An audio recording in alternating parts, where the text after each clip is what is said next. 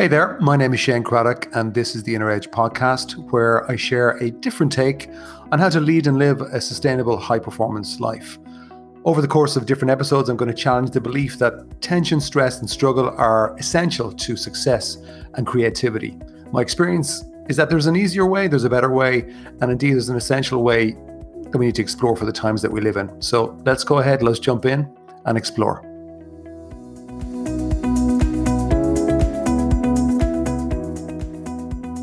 Hey there. Welcome to today's episode, which is about magnetic fields. And I want to explore a little bit what I think is a powerful idea that is very practical, as well as maybe potentially woo-woo-ish. Now, it came about because of a conversation I was having with somebody a few days ago about Earth's magnetic field. It was in the context of hiking and compasses and using it for navigation and direction, and just the fact that we can tap into this natural element of our planet to help us.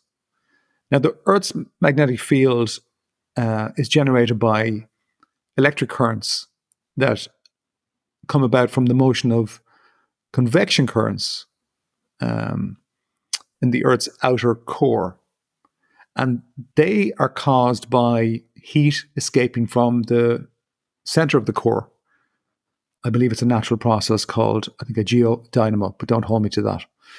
Now, on a very practical level for our planet, one of the benefits of the Earth having a magnetic field is that it deflects most of the solar wind, where otherwise, if it wasn't there, the charged particles coming from the sun would strip away the ozone layer that protects us from those harmful UV rays, the ozone layer that's under threat at the moment from the changes in our climate.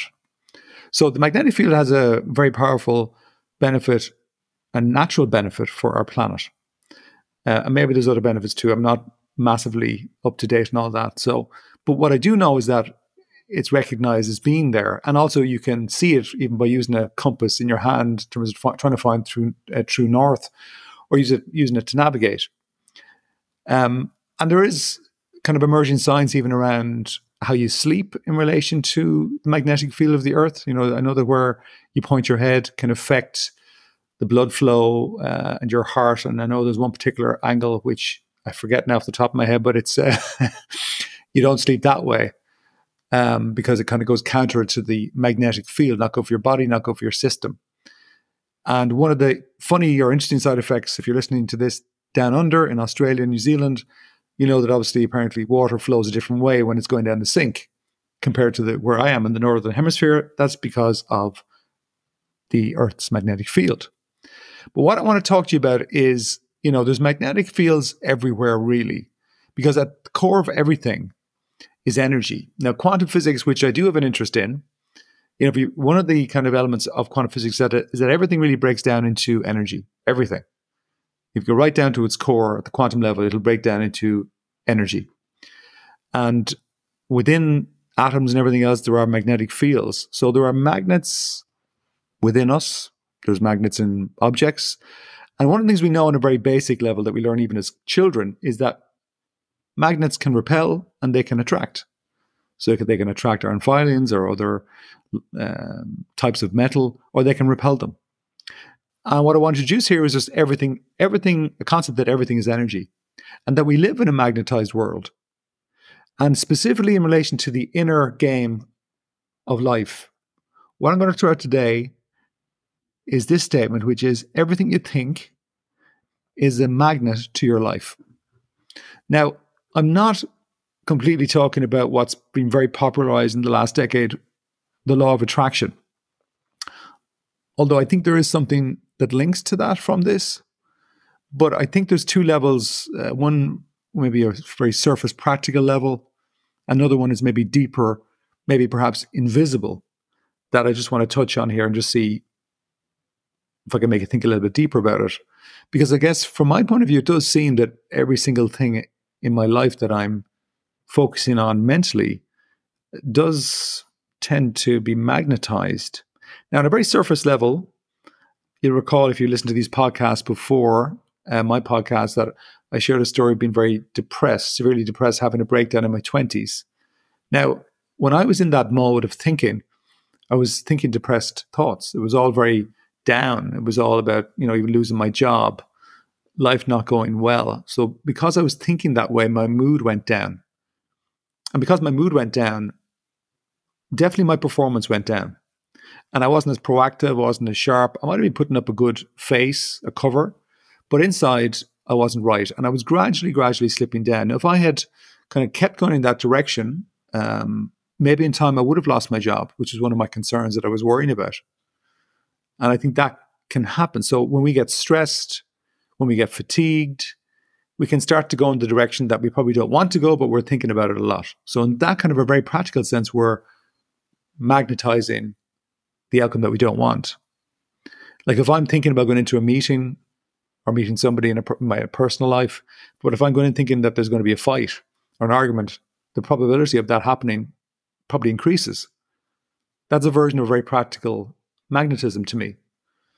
One of the things I share about in my new book, The Inner CEO, coming out soon, is that your mind is like a projector. And one of the elements like that, is that whatever you think, you feel. So if you're in a movie watching something on screen, it's a horror, you will feel horror. If it's a happy rom-com, you will feel happy rom-com. But the same thing applies to your mind. Whatever you think, you feel. And in that kind of a way, how you feel then can kind of move you in that direction.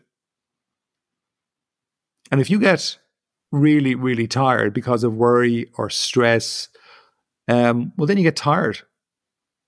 You will get tired, which brings in fatigue. If you bring in fatigue, then you're more likely to make mistakes. So to me, this is a very practical element to this. But if you go to a deeper level, which I think is worth considering too, the area that's maybe invisible to us, that's in the blind spot of our inner worlds, we're not conscious of these things. I've had situations in my life, and I guess you would have had too, that I can't fully logically explain why certain things just sometimes landed on my lap.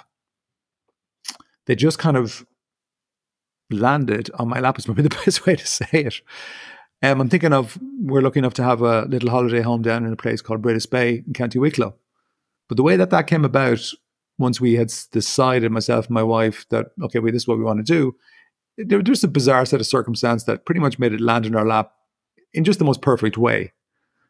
It just kicked the ball into the net and away we go.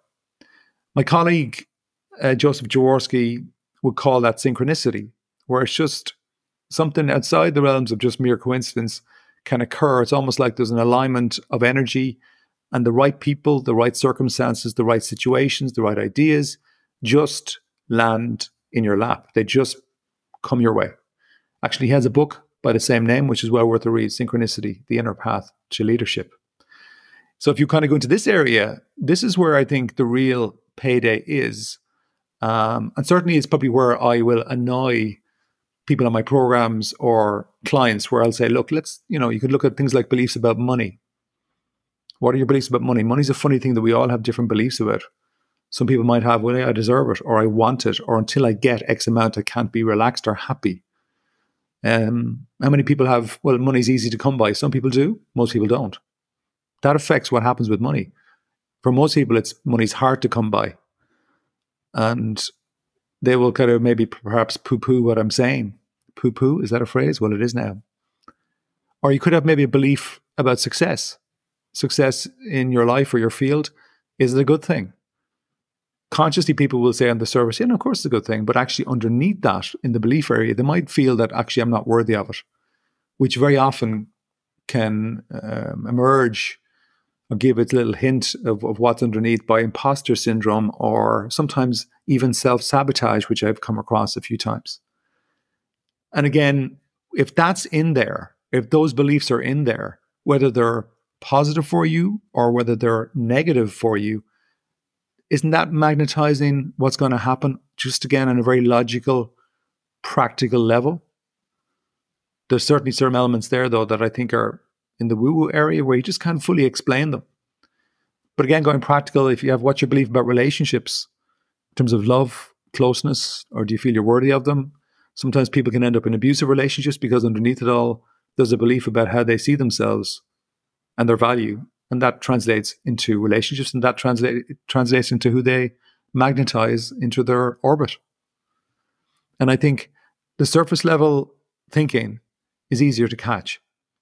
But really the payday thinking you're looking for is more in the deeper level.